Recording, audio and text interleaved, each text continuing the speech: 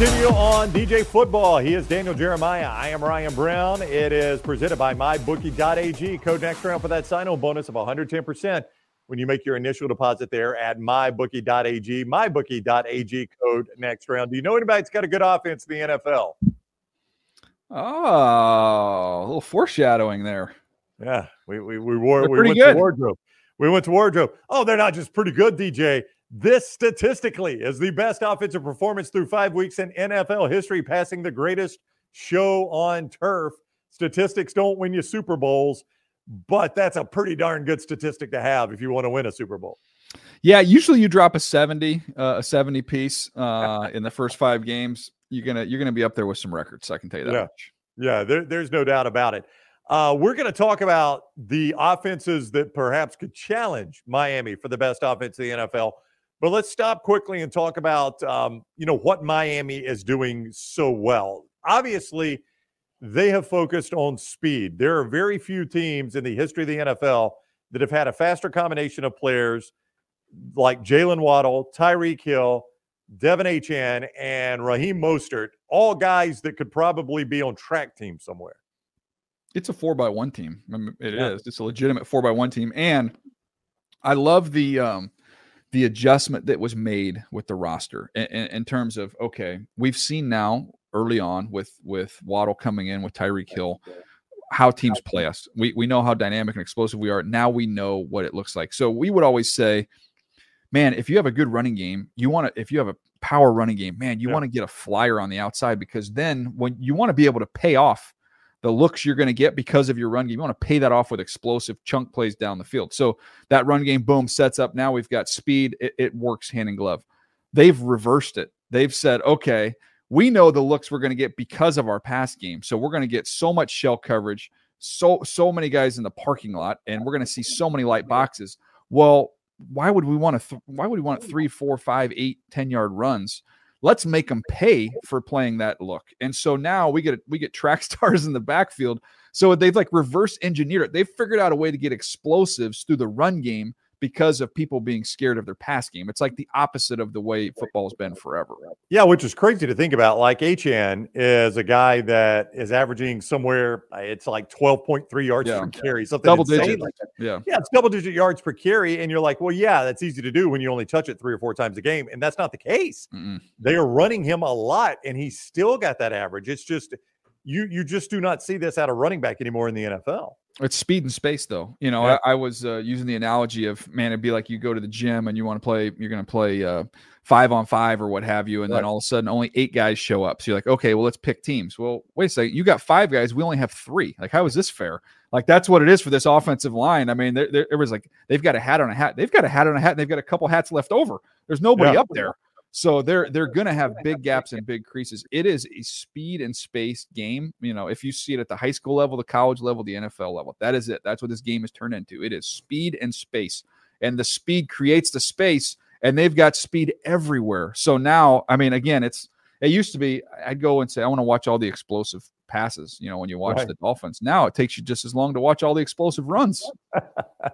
How does Chase Claypool fit into this? Obviously, obviously he's got to get an attitude that's better than what Chicago saw. That's first of all. Yeah, but again, I'm curious to see if he's basically, kind of like just jumbo, if he's a small tight end or jumbo receiver, however they're going to deploy him and use him. I would imagine, he's somebody that ran in the 4.4, a big dude. I could see them experiment and saying, hey, we're just going to try and, make this conversion. It was talked about when he was coming out of college. Like, is this guy going to grow into a tight end? Oh, yeah.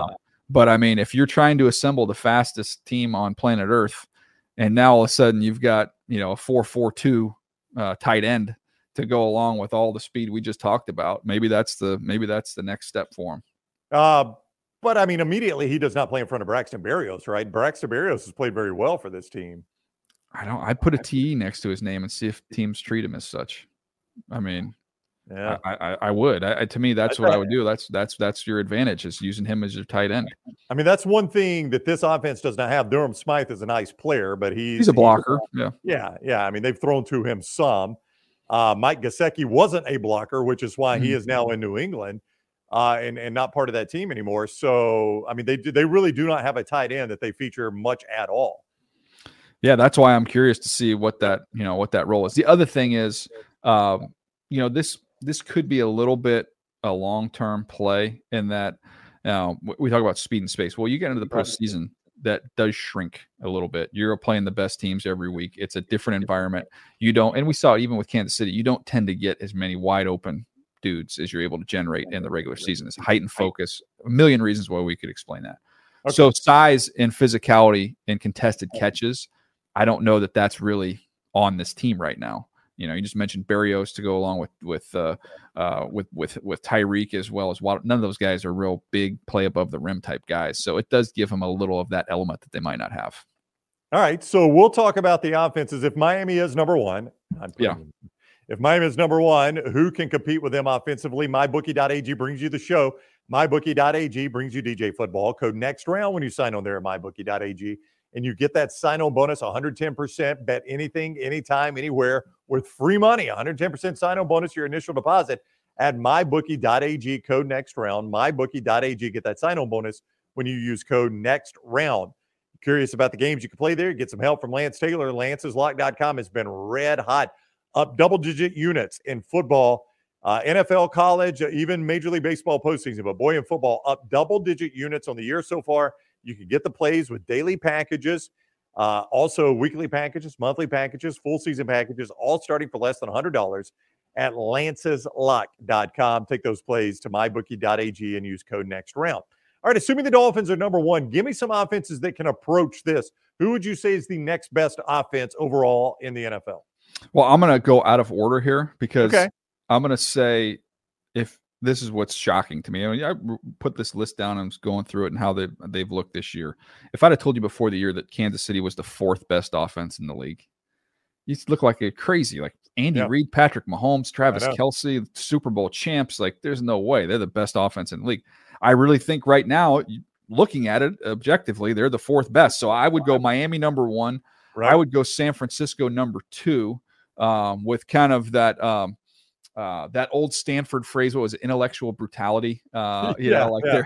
They're physical and smart, and they're diverse and creative. I mean, they're a nightmare. Yeah, it feels like San Francisco matches physicality and speed more so than Miami does. Miami can be physical. I think Mostert's offensive line wise though, that's not close. No, especially with Terron Armstead hurt for Miami and on the IR right now. But yeah, absolutely. The match of physicality and speed, probably you find that more in San Francisco than anywhere. Yeah, and again, why Miami over San Francisco is Tyreek's just the cheat code. Like, you can look at it and say, I would say 1 through 11, I would rather have San Francisco's offense maybe than Miami's. The guy's he just changes everything. There's it's not fair. So I would go Miami 1. I would go San Francisco 2. I would actually go Philadelphia 3, just ahead of Kansas City. And to me, Jalen Hurts is another version of a cheat code because there's no such thing as 1st and 10. It's 1st and 9. So they're the only team in the league that only has to get 9 yards to get a first down every possession. Because if you're 1 yard short, they're going to do that stupid little sneak and they're going to get it every single time. Works all the time. Yep. It's a huge advantage. But they are usually you have a young quarterback, and we'll talk about the fact, man, you can use your legs early on. We say it with Anthony Richardson, right? Use your legs early on, and then we'll develop you into the point where now you're a passer, and we don't run as much, and we kind of grow and evolve. We've seen it with Lamar Jackson, right? Jalen Hurts has now evolved as a passer to be one of the best in the league, and they're still running quarterback power and quarterback draws and like all these short yard sneaks. Like, they're literally having their cake and eating it too. Right. And they're the only team in the league that's using a quarterback like they're using Jalen Hurts. So that they're a nightmare to deal with. Kansas City's at 4. Mahomes colors outside the lines better than everybody else. We can have the conversation about, on time, in the pocket.